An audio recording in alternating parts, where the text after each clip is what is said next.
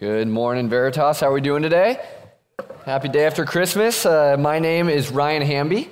I help lead the college ministry here, and if I'm preaching on Sunday, that means Mark and Jeff had no interest in giving a sermon the day after Christmas. So here we are, excited.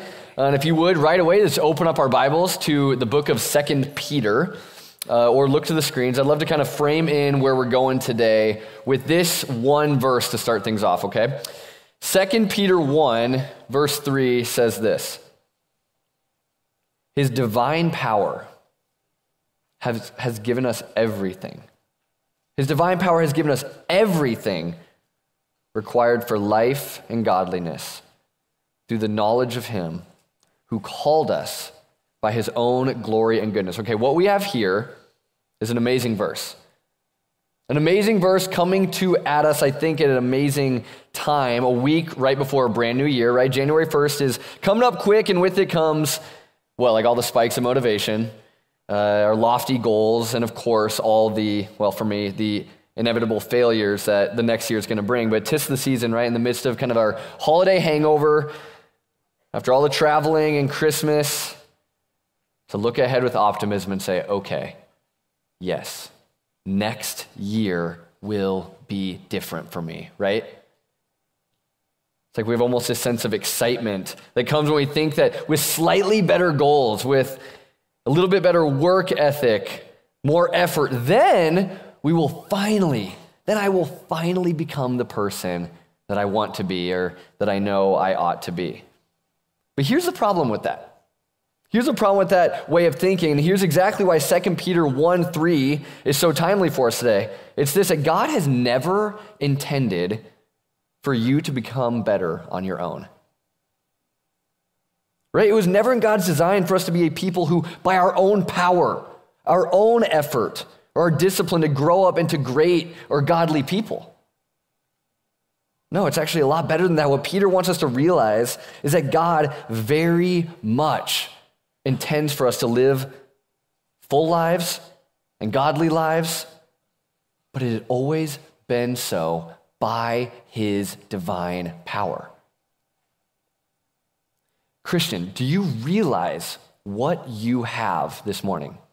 Like, do you realize what's in your possession? 2 Peter 1:3 says that by definition, the Christian is someone who, past tense, has received something amazing. The very power of God in their lives. It's yours. It's yours. It has been given to you, and it came to you not by your own efforts, not by something you earned, or by your own goodness. It came to you simply because God Himself, what does it say? Called you by His own glory and goodness. And so what Peter, with this letter and this chunk of scripture this morning, what he urgently intends to do in his final letter before he is executed, and what we plan to do for the next 2 weeks here, kind of in between series, is simply remind you of the greatest truths that you have ever heard, okay? We want to remind you of the greatest truths you've ever heard, that yes, the Christian has every single thing we need for lives of godliness, but there's a problem. We are experts at forgetting. We're experts at forgetting. And when I forget the most basic, simple, profound truths of this whole Christianity thing, what happens, right? I quickly become complacent and lazy, right? How quickly do I forget what God has done for me? How quickly do I forget this God who loves me so much? And so this is what we need this new year. This is what we need today, Veritas. And this is our big idea this morning. Experts at forgetting need constant reminders. Experts at forgetting need constant reminders. That's exactly what we are going to get. So let me read this first verse again. Let me add the verse that follows with it. So first, 2 Peter 1:3 and 4 say this: His divine power has given us everything required for life and godliness through the knowledge of Him who called us by His own glory and goodness. By these, He has given us very great and precious promises, so that through them you may share in the divine nature, escaping the corruption that is in the world because of evil desire. Okay, so here we are told exactly what happens when this divine power enters onto the scene. Peter's saying that by God's power working in us, we get both one, to share in this divine nature with him, and two, escape from the corruption that is in this world around us. Okay, think about this for a second. What God has in store for the Christian is not just a slightly better moral life, right? He wants to share in his divine nature with you. The eternally good, loving, vibrant, powerful God wants to share his very life with you. He wants you to live a life of distinct holiness and godliness, a life that is different. Different from what? From the corruption that is in the world because of evil desire, it says. God knows what happens when we're left to our own efforts, right? Like when it's all up to us. When we put some elbow grease in, like we know what happens. We try to live godly lives on our own. No matter how hard we try, there is no escaping this corruption that is in the world because of evil desires. We're stuck. We're stuck and we can't dig ourselves out of this hole. In fact, the harder we try to dig ourselves out by our own power, the deeper we get. We need this divine power. And friends, what a God we have. What a God who is meeting us this morning because he has already given us this divine power.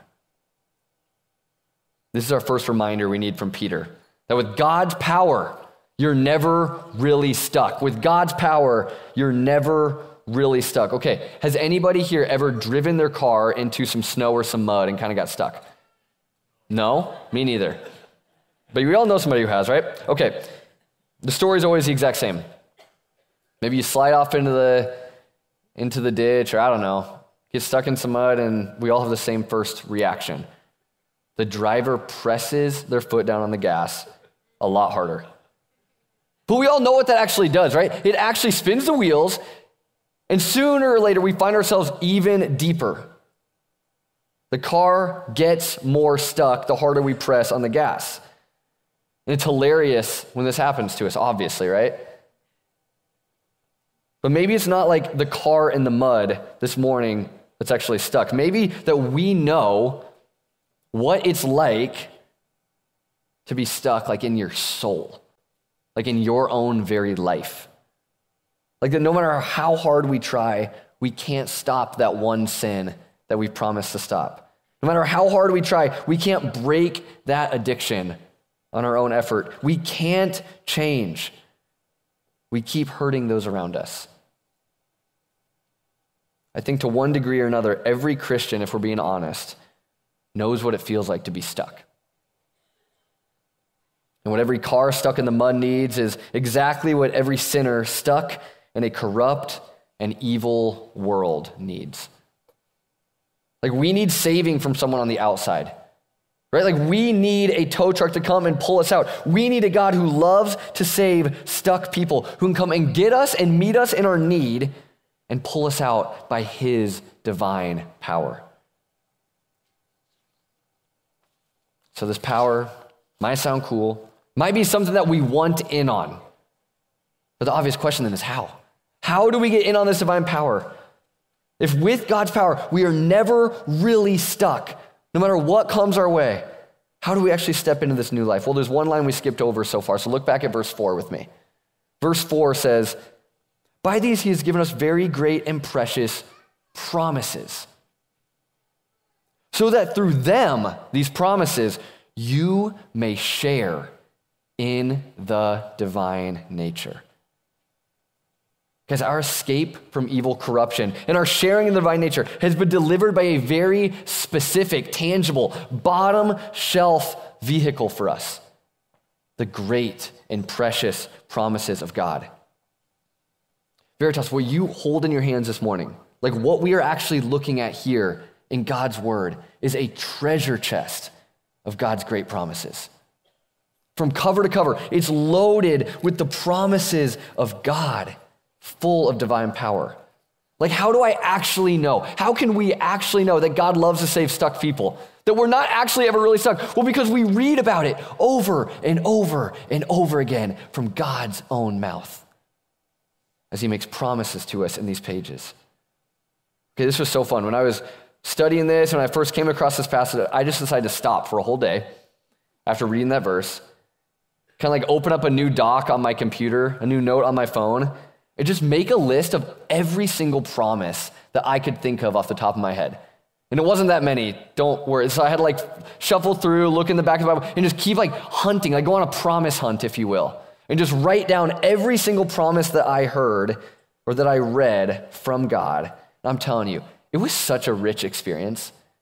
It was so much fun. Like promises that speak to me wherever I am in life, wherever you are in life, there are promises for you, right? Some of the ones I came across, like if I'm feeling stuck in anxiety or worry in this world, Philippians 4:7 came to mind. It says, don't worry about anything, actually, but in everything, through prayer and petition, with thanksgiving, present your requests to God.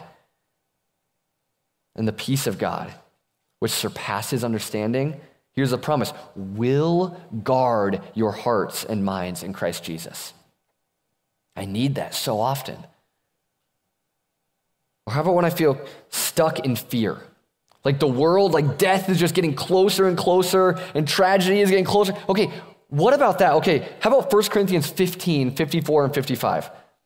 This one is poetic. This one's wonderful. When this corruptible body is clothed with incorruptibility, and this mortal body is clothed with immortality, then the saying that is written, here's a promise, will take place.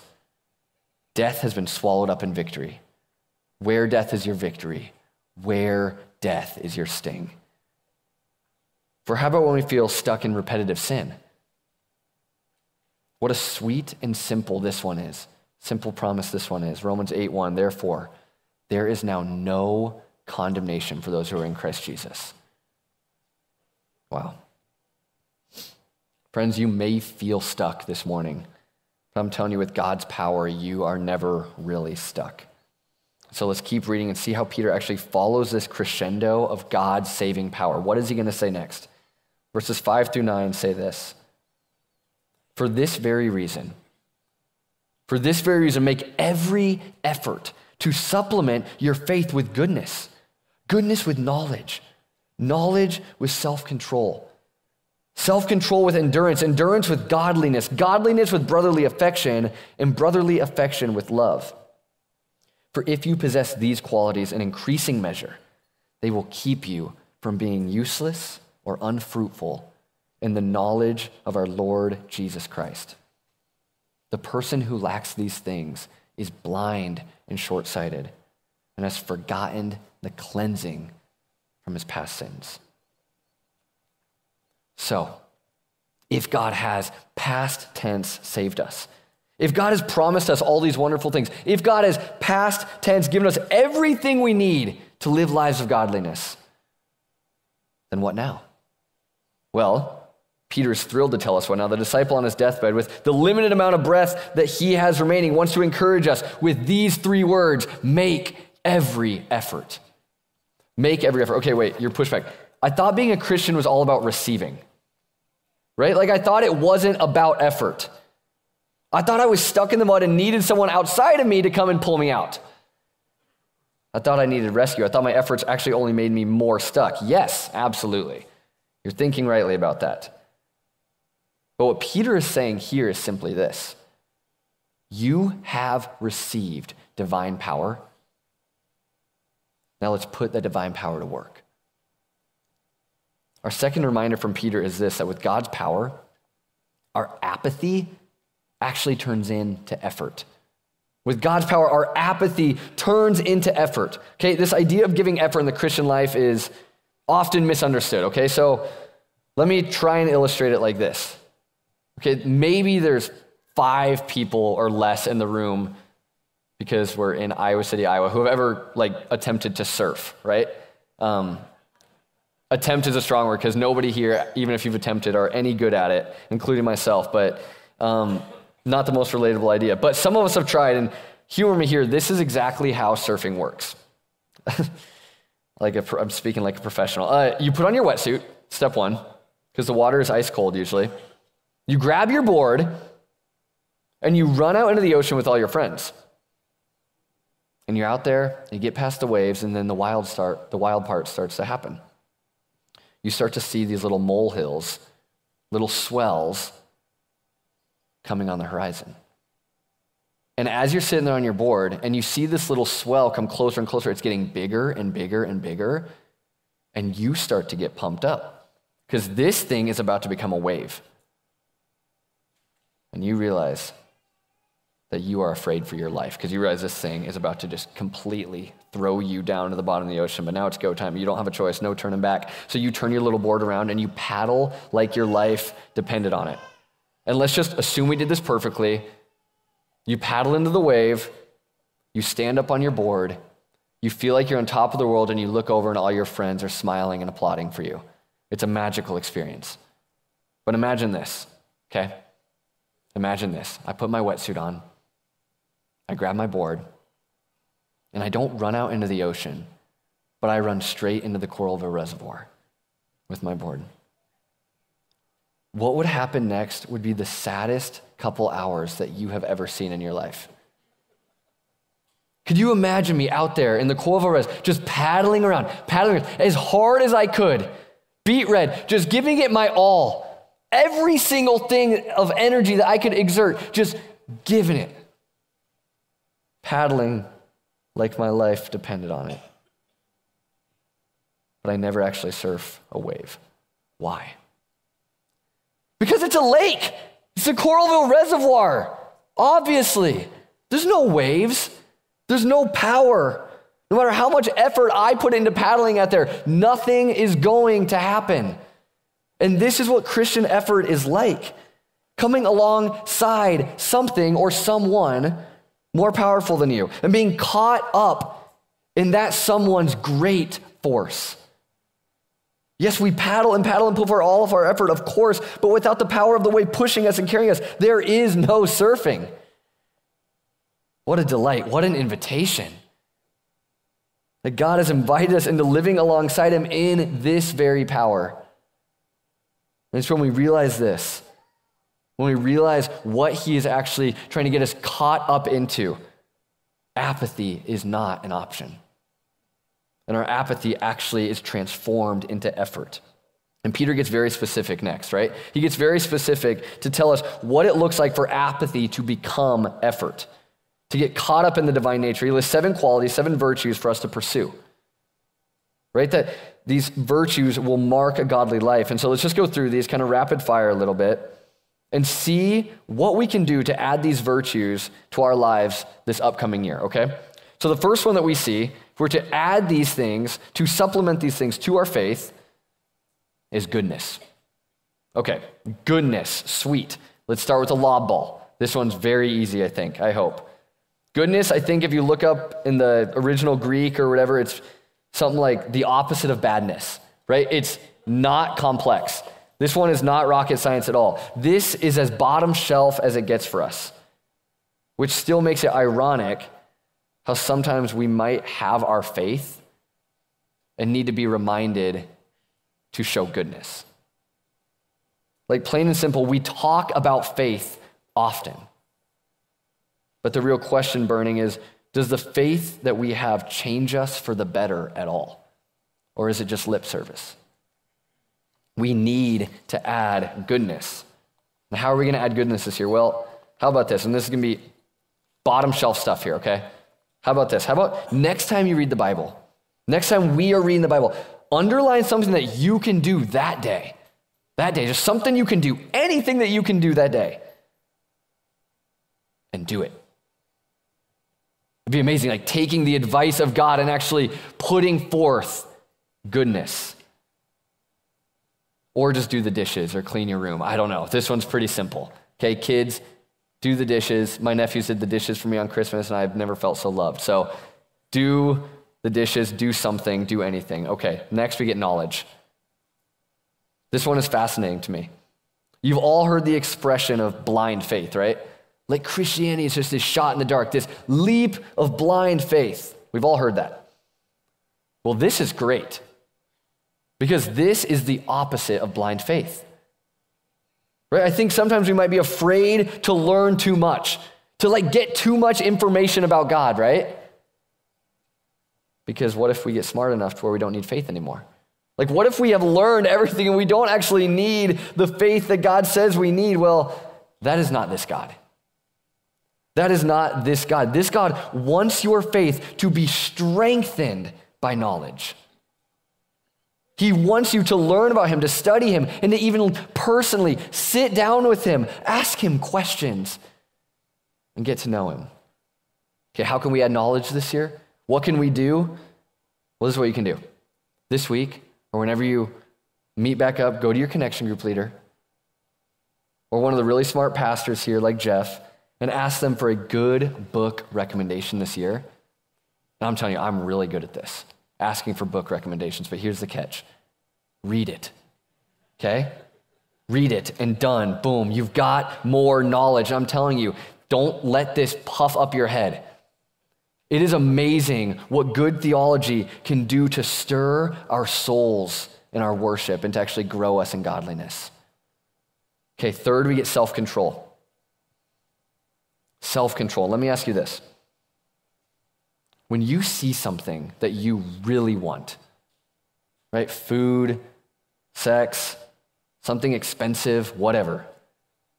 Do you think, like in your guts, do you think true freedom would be just going and getting that thing that you want? If you could just be free of God's laws or commands, or if you could just be free of the commitments that are holding you back, that you are bound to, then you would be free, right? No. Guys, when we are being led and controlled by our impulses and our fleshly desires, we are acting as slaves. What self-control is saying no to something, but we're saying no to something because we are in submission to something far better. To put it plainly, Jesus is Lord. And nobody else, not even me, rules this body. Okay, how can we add self-control this year? Well, how about this? This might be a lofty goal in the eyes of the world, but what about this? What if we could be a people, Veritas, that actually won the battle of the night? And what I mean is, could this be a year with no drunkenness, no pornography, no sexual sin for us? Would our nights specifically be marked by holiness and not a lack of self-control? It might be a lofty and wild thing for some of us to hear, as maybe we're just starting to follow Jesus. But I'm telling you, I think with divine power in our lives, radical purity and self-control are readily available for you. Okay, next we get endurance. Endurance, the virtue all of us for sure want. We recognize the ability to keep going through hard things is a good thing, but we never want to be in a place to use it. You don't want to be in the middle of a marathon. You want the endurance of a marathon runner, but you do not want the training or the dire need of said runner. The Bible is loaded with endurance talk. Why? Because the Christian life is actually really hard and sometimes feels really, really long. But don't worry, because if you're here this morning and you feel your spiritual lungs and your spiritual muscles just about to explode, and you really, really need endurance, don't worry. It probably doesn't mean you're doing anything wrong, but it might be proof that you're actually doing something right.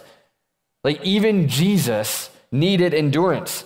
Like how can we add it this year? Well, Hebrews 12 talks about that. It describes Jesus as enduring by looking to the joy that was set before him. Right? Like when we think about him going up that hill with the cross, what was the endurance that he had? It was the joy that was set before him. Jesus knew what awaited him after his cross. He knew the pain was coming, but he also knew what awaited him after his cross, and we can too. Go back to what we talked about earlier, those precious promises. If we want to grow in endurance, let's rehearse what we know is coming our way. Let's read our Bibles and stop at every single promise we read. Let's make those notes in our phone and those Google Docs and keep a running diary this year if you want. And those days come when you don't want to read your Bible and you're just really tired and you're just not feeling it. What a perfect time for endurance. Do it anyway. Okay, next, fifth, godliness. Godliness. Well, it's amazing how much time how would I say it? Like the more time you spend with someone, the more you start to look like them. It's amazing how that works. And so speaking of sharing in this divine nature, this is exactly how we can do that. We can spend time with God. It's amazing. And I think a lot of us, for good reason, think the best way to spend time with God is just to sit down and to focus as hard as we can, as early as we can, because that's the most godly way. But I think we need the creative freedom this year to be crazy and go on a prayer walk. Walk around with your eyes open, actually, and just talk to the Lord and listen to the Lord. Spend time with the Lord and actually begin to grow in godliness and look more like him. Try a prayer walk. Even in the Iowa winters, you might actually love it. Okay, sixth, brotherly affection, moving right along. This one might sound odd, but it's an incredibly practical virtue to add. God wants to do life with you. Not just give you a bunch of rules, but to live a relational life and fellowship with you. And he also made us in his image to do that with one another. It's written in our bones. That's what we were created to do. I'm telling you, the only way to make brotherly affection impossible, is to not be around any brothers and sisters. Okay, so when you come to church, you go to Connection Group, and you're having that moment where that endurance is kicking in, and you just don't think, I can listen to one more story from these people. I can't listen to one more sermon. Oh my gosh, my attention is going everywhere. And I just want to get out of here and go home. That you realize you would never be in this living room with these people ever if it weren't for Jesus. I want to say congratulations, you are in a place to practice brotherly affection. Okay, finally we get love. The dead center bullseye of God's heart, love. I'm telling you, this is how I need to add love this year. I just want to come into a room wanting to be a servant. Right? This, it's so my style, just walk in wherever I'm going, even Veritas, and just assume everyone there is my servant. Everybody there is there to make me happy or to make me laugh. That's me. But that's not Jesus at all. Jesus loved me by serving me at the very cost of his life, and I just want eyes and a heart to do the same. So church, let's just ask one another how we're doing. Maybe even this morning we can start, just ask one another how we're doing and actually be ready for their answer to be inconvenient to you. To actually be able to bear the burden of one another in love. What an amazing community that would create. Okay, Peter says, after all these 7 things, that if we grow in them, they will keep us from being useless and unfruitful. But on the flip side of that, if we lack these things, church, we are useless and unfruitful. What a terrible thing to hear, that I can actually live such an apathetic life. With the Jesus banner over, I can live such an apathetic life. So full of complacency that I am useless, that when the evil one looks at me, he thinks, oh man, just leave him be. He is absolutely no threat. What a terrible thing to hear, that I could live such a safe life that I never experience the fruit of knowing God, and I settle for a distant and cold religion. Peter says that if we don't do these things, if we do not add these virtues to our life, then we are blind, we are short-sighted, we are forgetting the covering, the cleansing of our sin.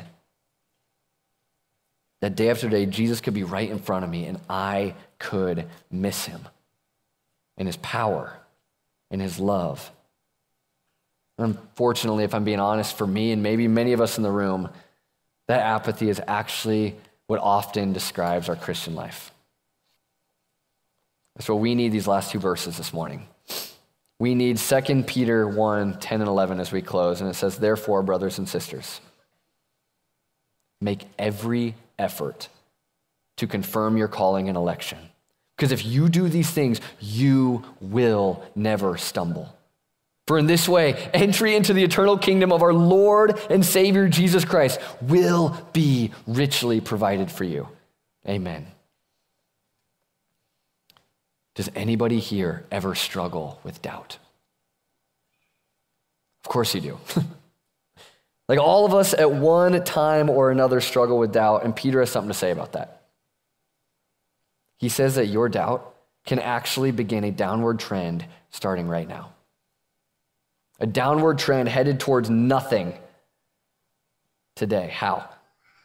By, it says, making every effort to confirm your calling and election. He says that living in step with God's power and living a godly life actually has a positive effect in you. That the effort you put forth, the adding of these virtues to your life will give you something magical called assurance. Assurance, that's when you, the saved, beloved child of God, actually believe it. And as your faith grows, your doubt dies. As godliness reigns, the corruption and evil that once gripped your life bows in submission to this God. This is our third and final reminder this morning from Peter, that with God's power, you never doubt your welcome home. One of the things I am most sure of in this life, is that I am a part of the Hamby family. Okay, maybe it's the forehead, the hairline, the nose. I don't know what it is, but I'm sure that I am a Hamby. Okay, and so when I go home for our late family Christmas this week, what do you think is going through my head? Well, I can tell you what it's not. It's not, oh my goodness, I really hope the Hamby family lets me in this year. Like, I really, really hope that they still love me. I really, really hope that the door is open for me. Of course not. I don't ever have to worry about how my family is going to receive me at Christmas. No, I know my parents will hug me. At least one of my sisters will hug me. Their kids will run to me. Their dogs will jump on me. But imagine this. Imagine this, I go cold for years. 10 years go by, a whole decade, and I have skipped every holiday. I've changed my phone number. I haven't reached out. I haven't talked to anyone in the family once. I've missed the nephew's graduations. I've missed the pets dying or whatever. How do you think my family would respond to me showing up to Christmas that year?